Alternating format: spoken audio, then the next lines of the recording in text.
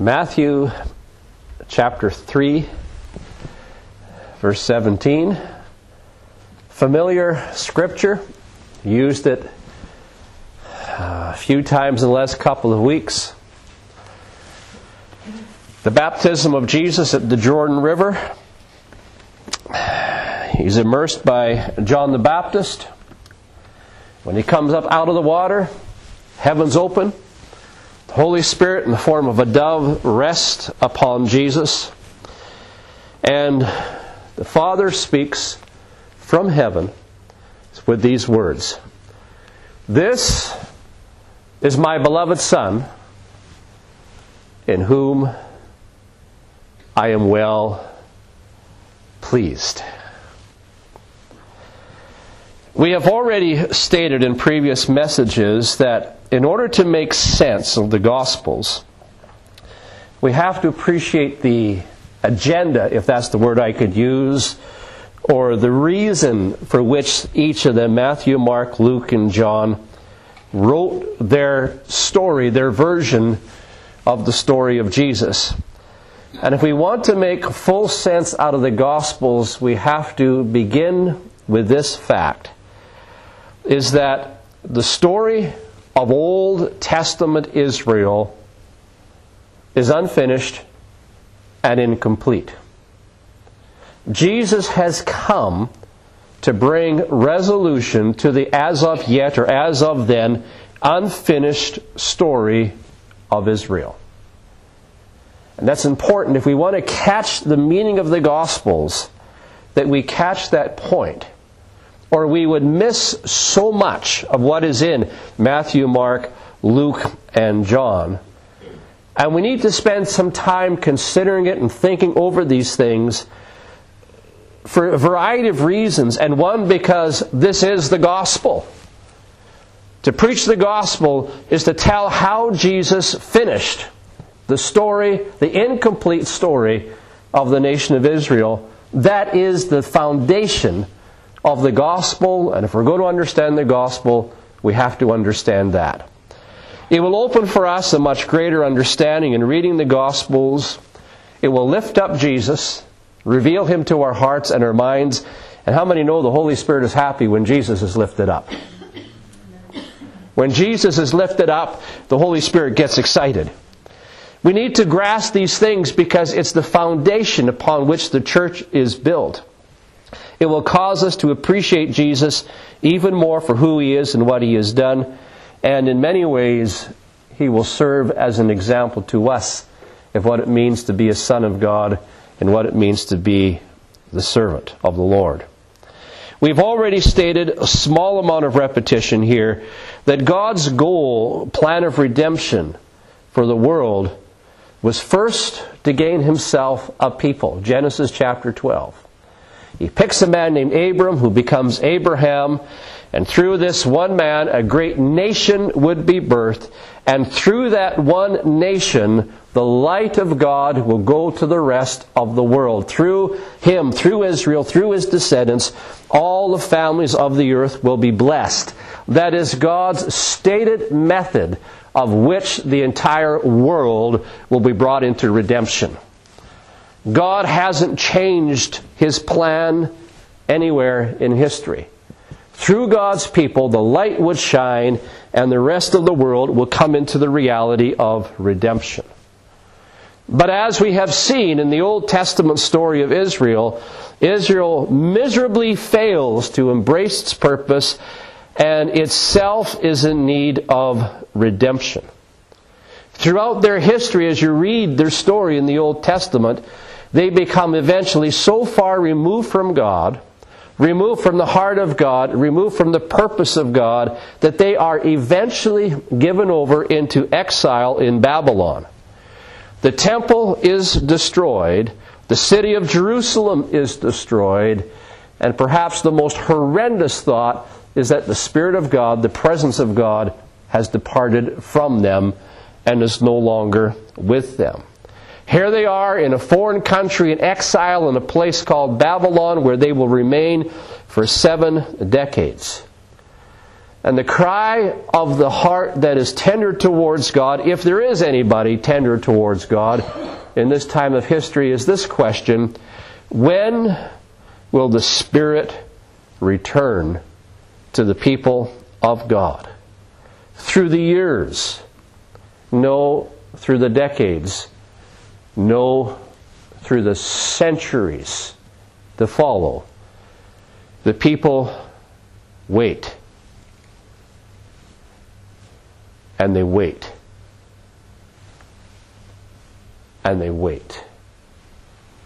And they have to wrestle with what has happened to them.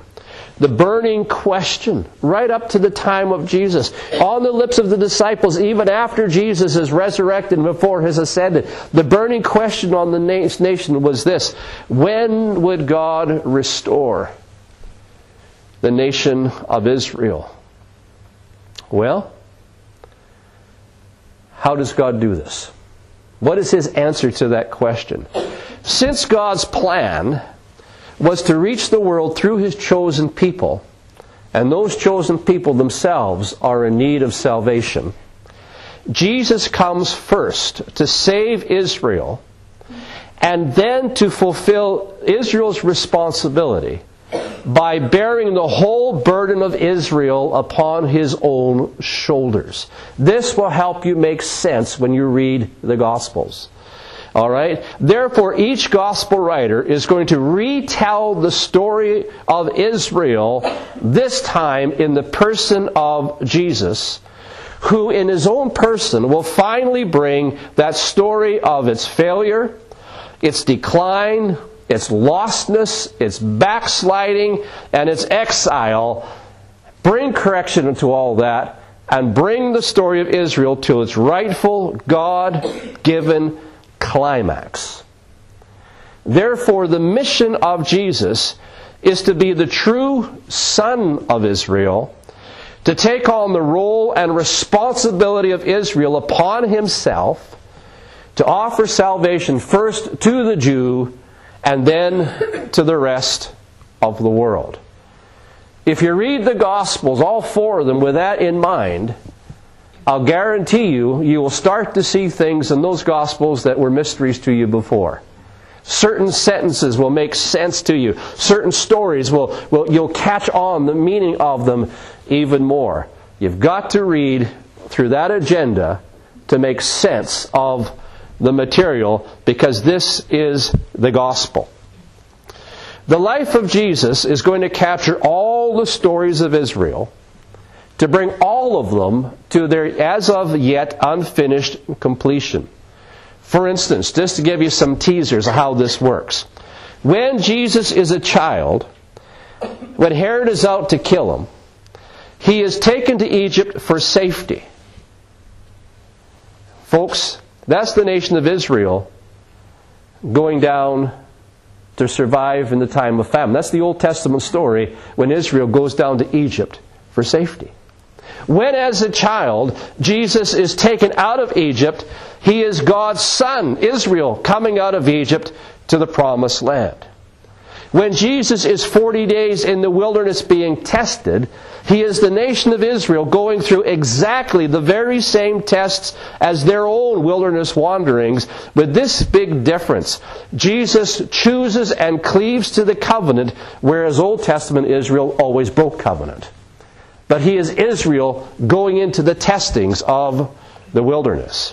When Jesus gives the Sermon on the Mount, He's Moses. In answering why He heals on the Sabbath, He's King David. As He picks 12 disciples, He is Jacob giving birth to the family of God. When He is falsely accused, when He suffers for crimes He did not commit, but when He is vindicated by God and exalted to glory with ultimate power and authority, He's Joseph. When in deliverance, He's Israel's judges. In the exercise of power, He's Israel's kings. In His preaching, He is Israel's prophets. As He heals the sick, as He raises the dead, He is Elijah, He is Elisha. He is the true temple. He is the priesthood. He are Israel's true sacrifices. At every turn and in every way, Jesus relives every story, every function, every part of Old Testament Israel, and the whole shooting match, if I could use that term. The whole story of Israel, its history, its prophets, its judges, its kings, its temple, its history, is all relived. The whole story of Israel is downloaded into Jesus, and He becomes Israel, and He relives the entire history of Israel in Himself. All four gospel readers take great pains to prove that point, and that's why they tell the stories that they tell, and why they tell them in the way that they tell Him. The whole story, the whole call, the whole purpose of Israel is downloaded. Here's a phrase that the New Testament writers wouldn't understand that one. But is downloaded into Jesus so that He, in His own person, can bring Israel to its rightful climax. So He could save it. So He could re-educate it. So He could recreate it. So He could reconstitute it according to God's original heart and purpose. Israel, who is to be the servant to the world, the servant nation to the world, has now become the servant man. Jesus will make God's true Israelites the witness that they should be to the whole world. That's why He says, before His resurrection, He says, don't go to the Gentiles. Go to the lost sheep of the house of Israel first.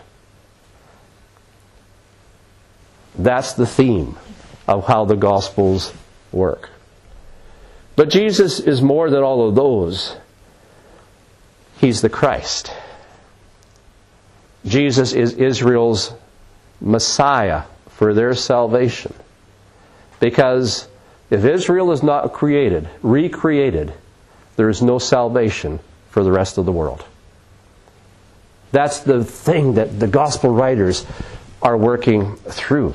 So He must be David's son. He must be the Messiah. Sometimes evangelicals might ask the question, why does Jesus have to be the Messiah to be my Savior? Because without the salvation of the people of God, there is no salvation for the rest of the world. If you read the summary statements in that New Testament, you know that how many times that Paul says, my gospel is this, He's of the seed of David. Why is that important? He's the seed of David. He's risen from the dead. Because He is fulfilling the role of Israel first, before He can be the Savior of the whole world. So He's got to be David's son. He's got to be Abraham's sacrifice. He's got to be the suffering servant that Isaiah preached about. All these titles tell us the identity and the mission of Jesus, and gives us clues of how to read the Gospels and how He brings to pass the destiny and the call and the purpose of the nation of Israel, how He fulfills it in His own person, so that the rest of the world, the nations of the world, can see and believe. The story of Israel has got to be finished before we go to the world. That's the theme of the four Gospels. So when Jesus was baptized at the Jordan River by John the Baptist,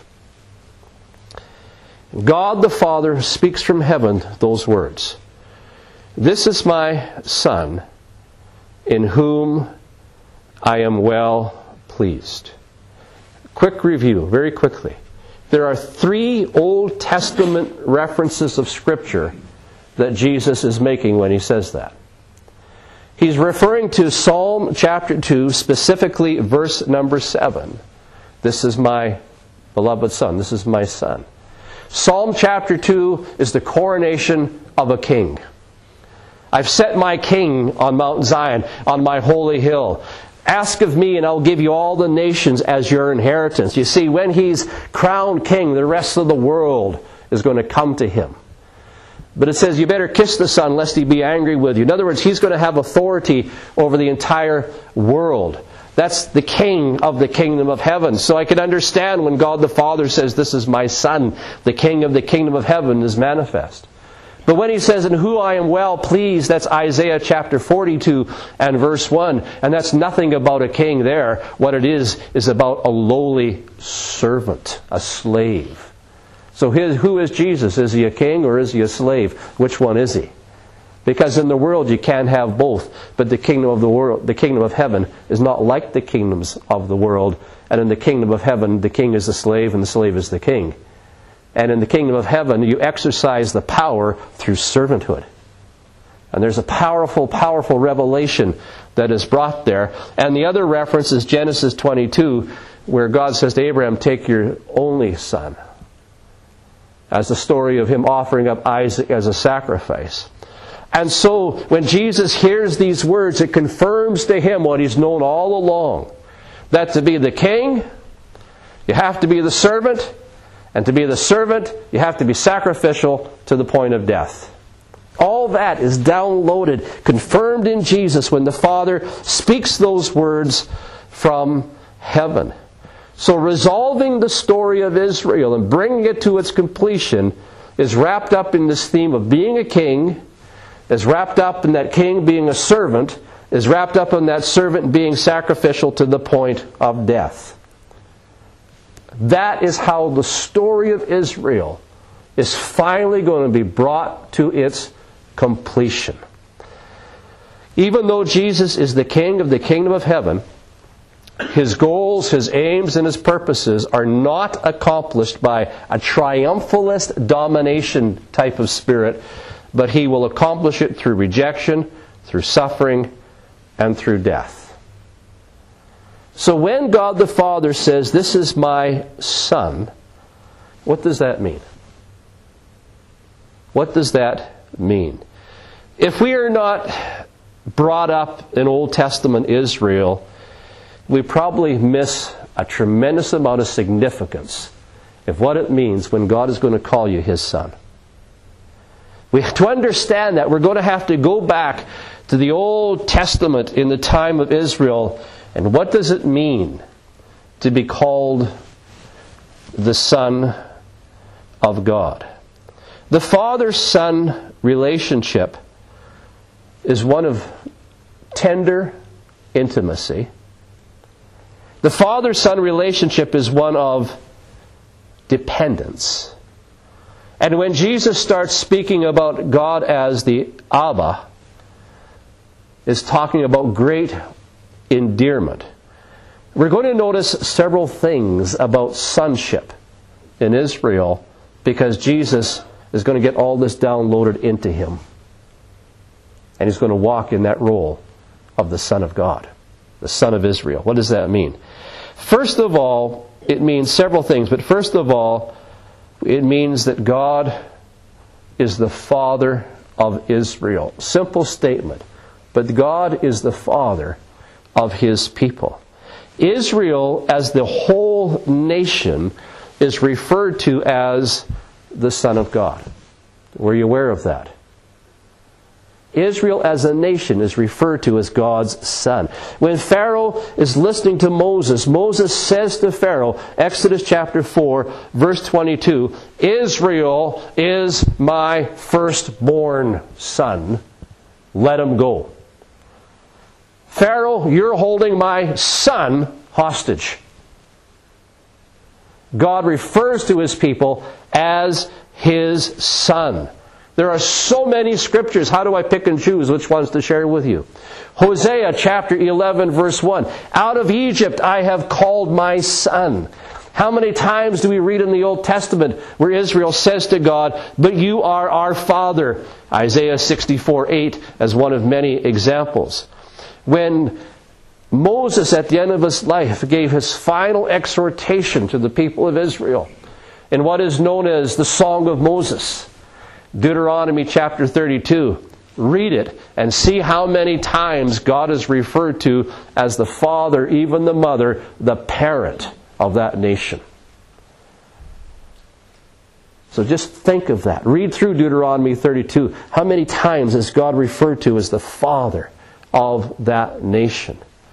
And for God to be your father implies in the Old Testament a couple of things.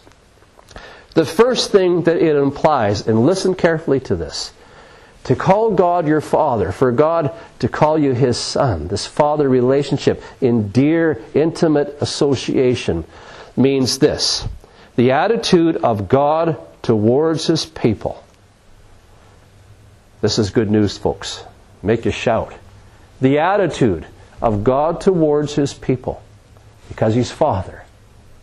This is not a New Testament revelation, this is Old Testament law talking here.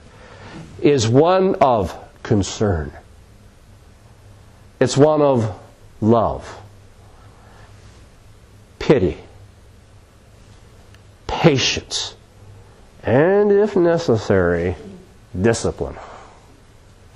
Oh, you're all excited about that one, aren't you? Care, concern, patience, pity, and if necessary, discipline. But even all those passages in the law that speak about discipline, it's always for the sake of your best interests. Not hallelujah or oh me or oh my, none of that. Always for the sake of your best interests. All right? Listen to a couple of scriptures found in the law. You don't get this out of the New Testament. This is Old Testament law talking here. Deuteronomy 1:31.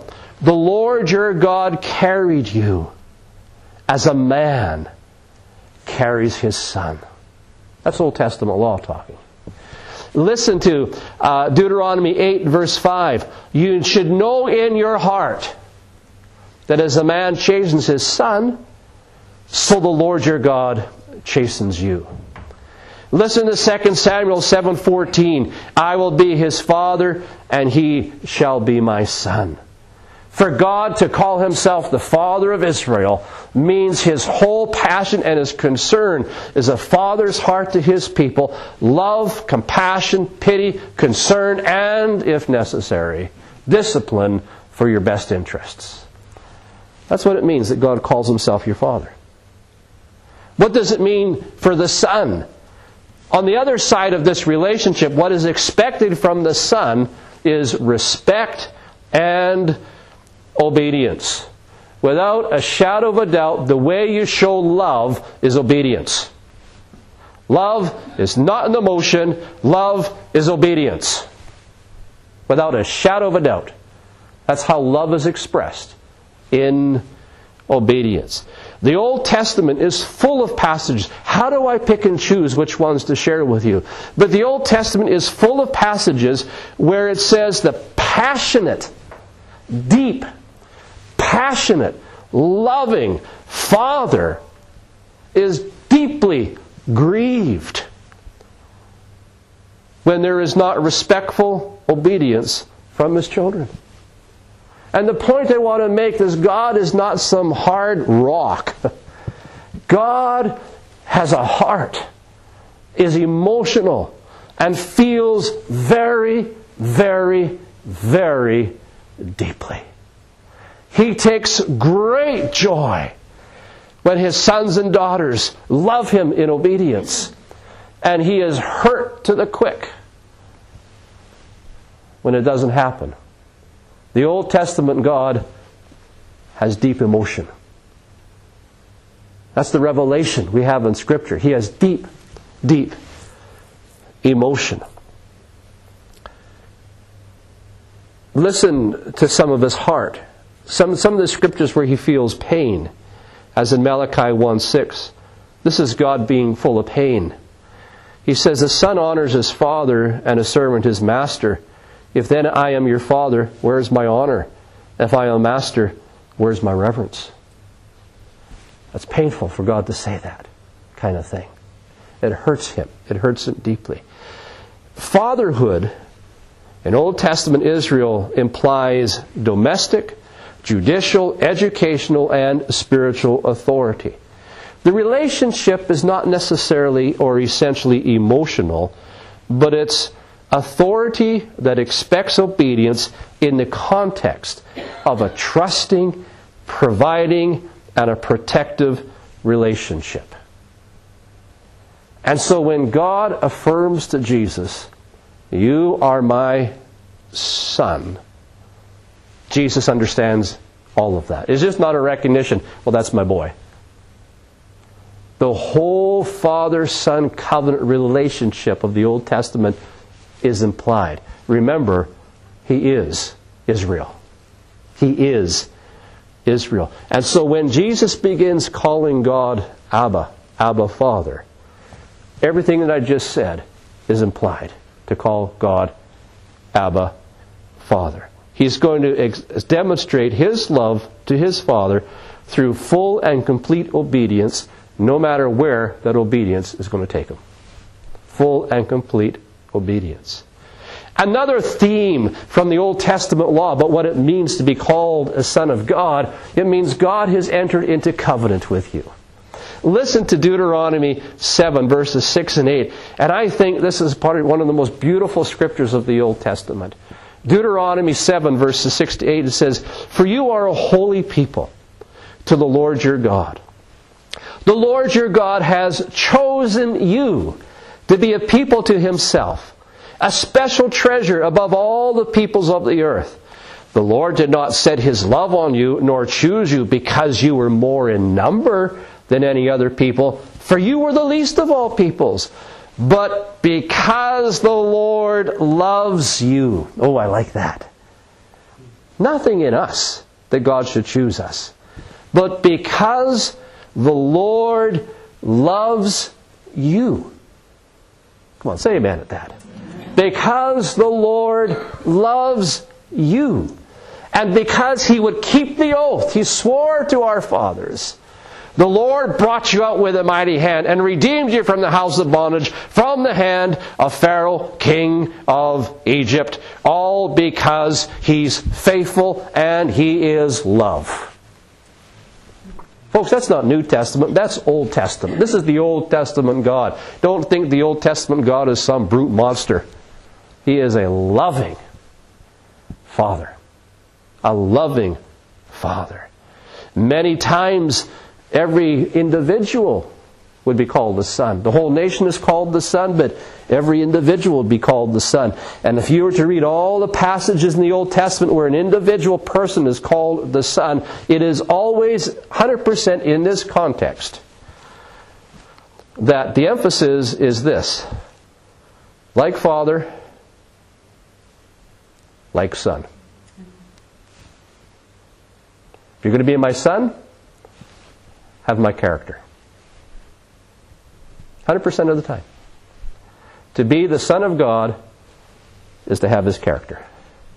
So when God calls Son, what it means is that we need to obey in an ethical manner that's in line with our Father's character. We are to take up our Father's character. That's what it means to be called His Son.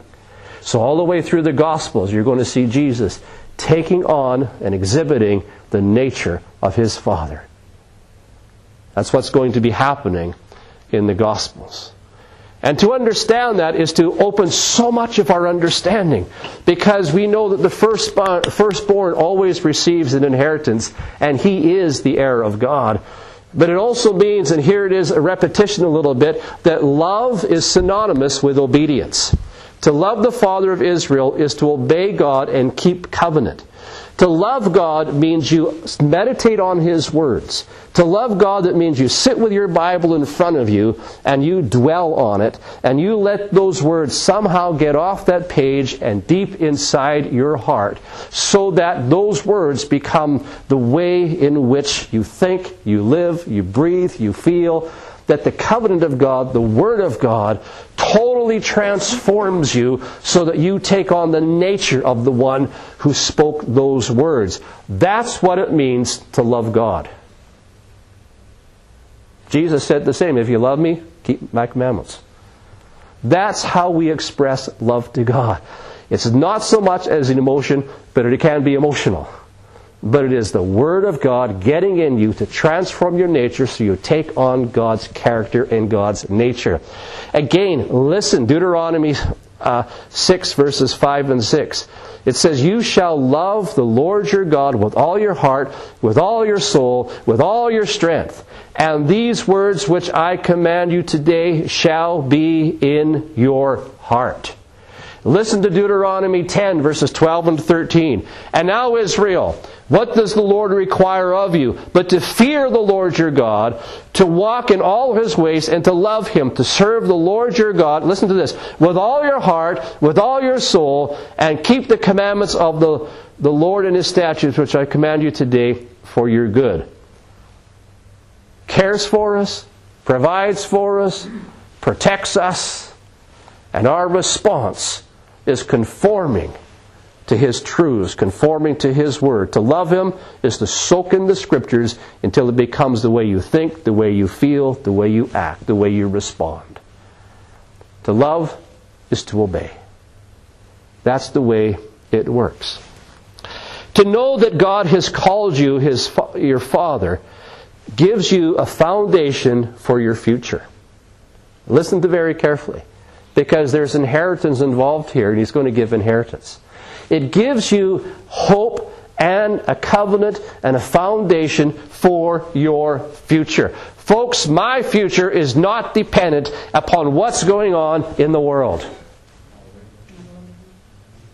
My future is rooted in the fact that God is my Father. And He happens to rule over everything. And He always plays the trump card in everything the world does anyway. I'm going to say it again. My future is not bound up by what's going on in this world. My future is rooted in the fact that God has called Himself my Father. That gives me hope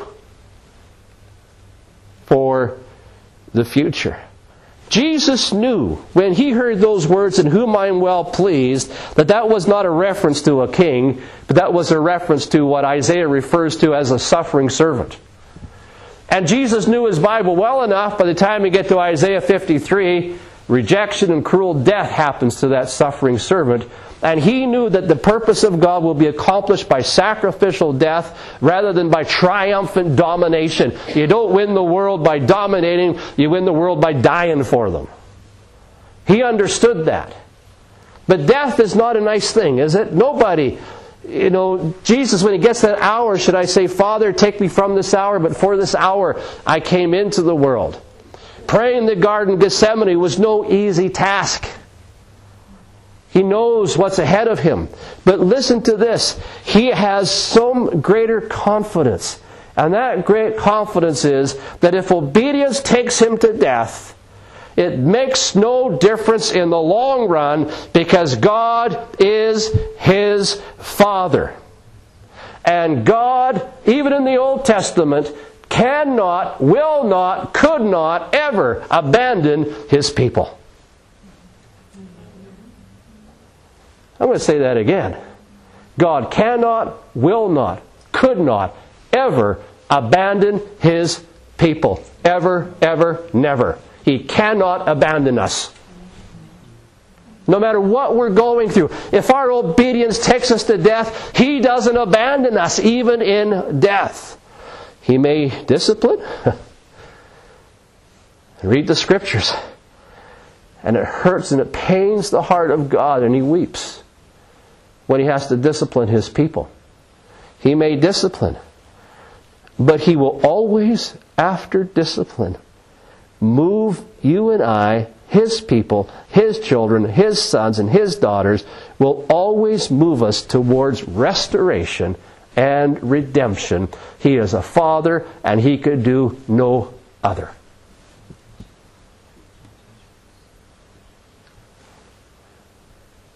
He can do no other.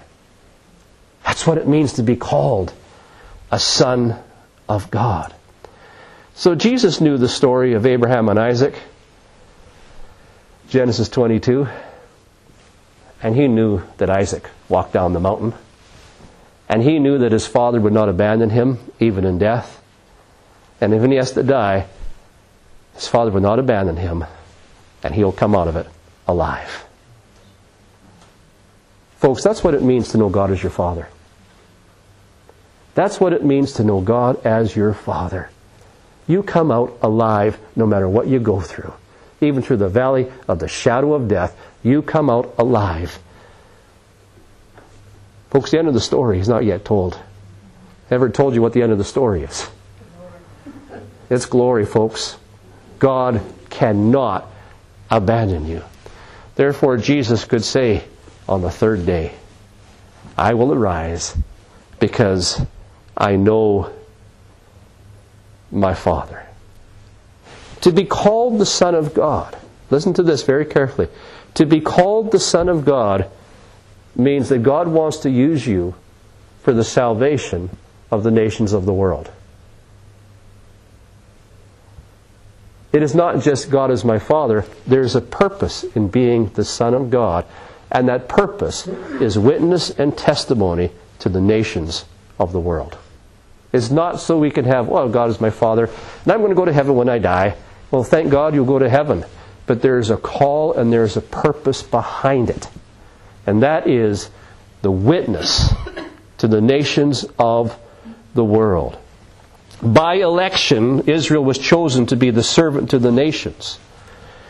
By entering into covenant with God, it learned to be a witness for God. By kingship, power to care and power to serve, not dominate, the nations will come into the people of God. When God calls Israel His firstborn, you can't have a first unless you're expecting more to come. And if Israel nation is the firstborn, then God anticipates through Israel's obedience, many nations will be born as well. But here's the important part. The others to come in because of the witness of the children of God. In practical terms, what does that mean? To put it very simply, if an unbeliever asks the question, what is God like? The answer we should be able to give is this. Look at the church.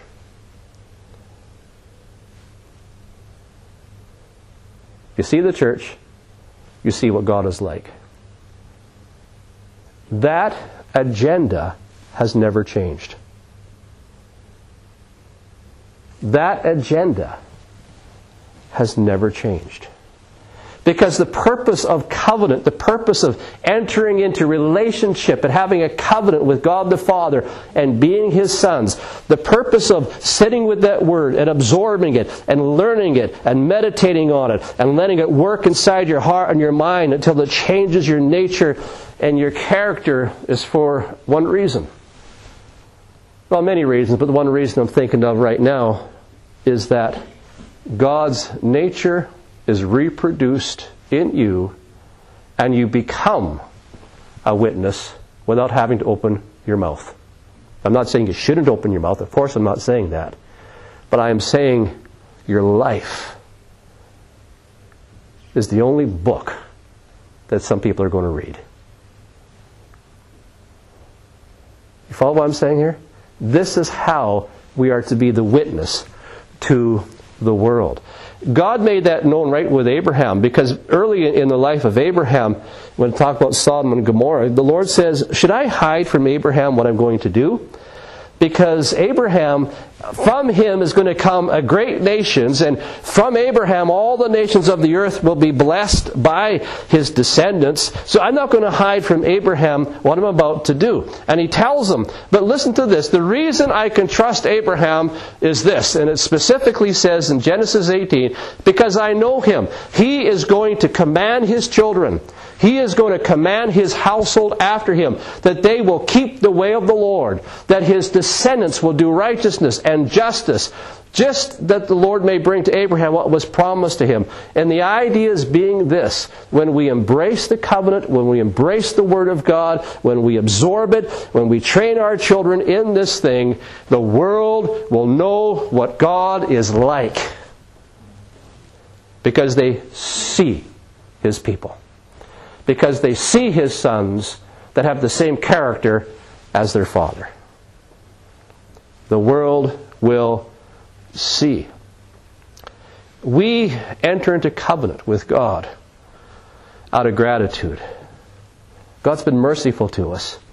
And just like on your wedding day you make your vows, you didn't put yourself under legalism when you made your vows, did you? That was a free will obligation. Because I love you, this is how I behave. It's birthed by love for God. This is how we behave. And notice what Jeremiah would say. He would say, when Israel was backslidden, he says, my people, Jeremiah 4, 1-2, if you return to me, O Israel, if you return to me, says the Lord, if you put away your wrongdoings out of my sight, you won't be moved. If you return to me, if you would take on judgment, justice, truth, and righteousness, then you will be able to say this to the world. This is Jeremiah 4, 1-2. I'm not inventing this. Then if you take on truth, righteousness, and justice, then you could say to the world, the Lord lives, and then the nations will bless themselves in Him, and in Him shall they glory. In other words, the preaching of the church has got to be backed up with the character of God evident in the church.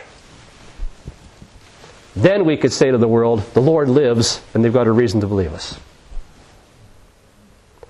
Jeremiah chapter 4, verses 1 and 2.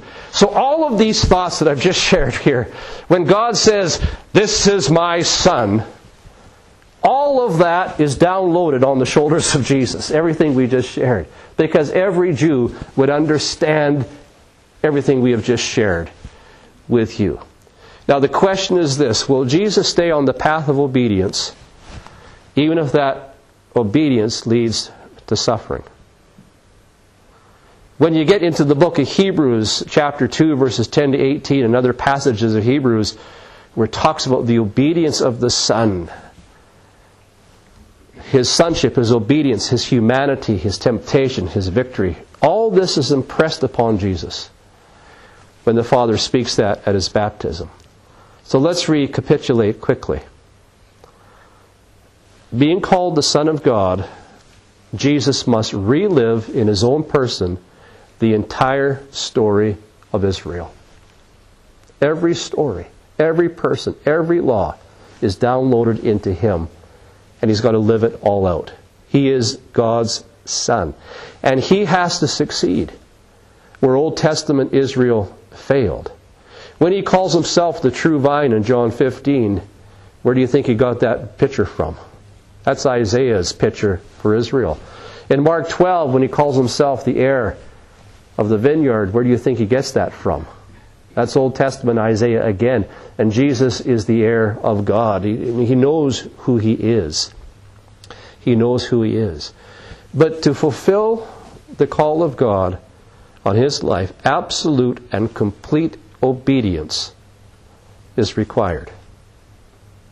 That's why the writer of Hebrews makes this comment. Though He were a son, yet He learned obedience by the things which He suffered, and being made perfect, He became the author of eternal salvation to all who obey Him.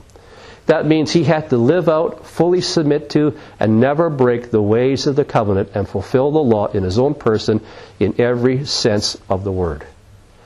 Now you can understand far better the 40 days of Jesus in the wilderness. Because there in the wilderness, what was happening is Jesus was going through the same story as Old Testament Israel in their 40 years. And every time they were put to the test, they broke covenant with God. When there was a temptation to pride, or a temptation to ambition, or a temptation to ego, they would break covenant and submit to those desires.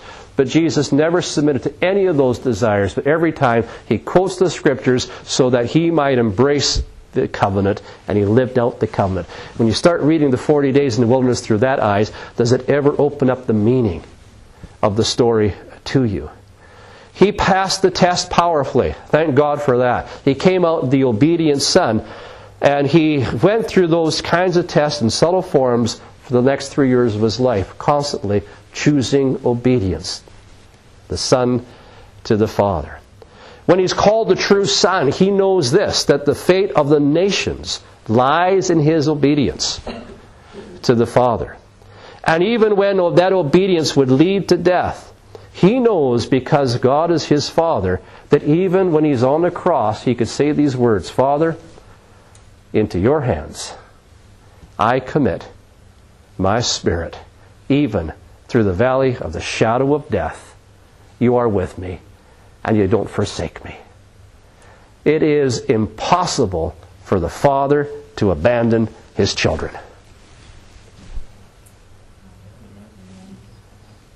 It is impossible for the Father to abandon His children. It doesn't mean we don't feel like we're abandoned sometimes. My God, why have you forsaken me? Folks, He wasn't forsaken. God was in Christ, not forsaken them. He was in Christ reconciling the world to Himself. Just because you feel like it doesn't mean it's true. God cannot abandon His children.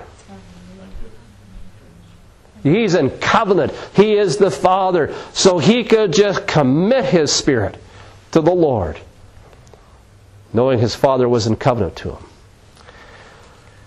Folks, you and I, no matter how desperate things be, God will vindicate His people. God will vindicate His people, no matter how desperate things may look. Because He's the Son of God, He knows He has an inheritance. I like that. Because He's going to share that glory with every other son He brings in. He brings many sons unto glory, we're told in Hebrews chapter 2. All of that is downloaded. Did you know so much was downloaded in that one statement? All of that is downloaded into Jesus and confirmed when God says, "This is my Son." He's going to finish the story of Israel and all what it means to know God as His Father. So, that's the foundation of the gospel. Without understanding that, we have very little foundation upon which to build our understanding what the gospel is. That's the foundation of the gospel, that Jesus has come to redo the whole story of Israel, to bring it to its conclusion. Now, here's the next question, which I'll just ask and leave it unanswered.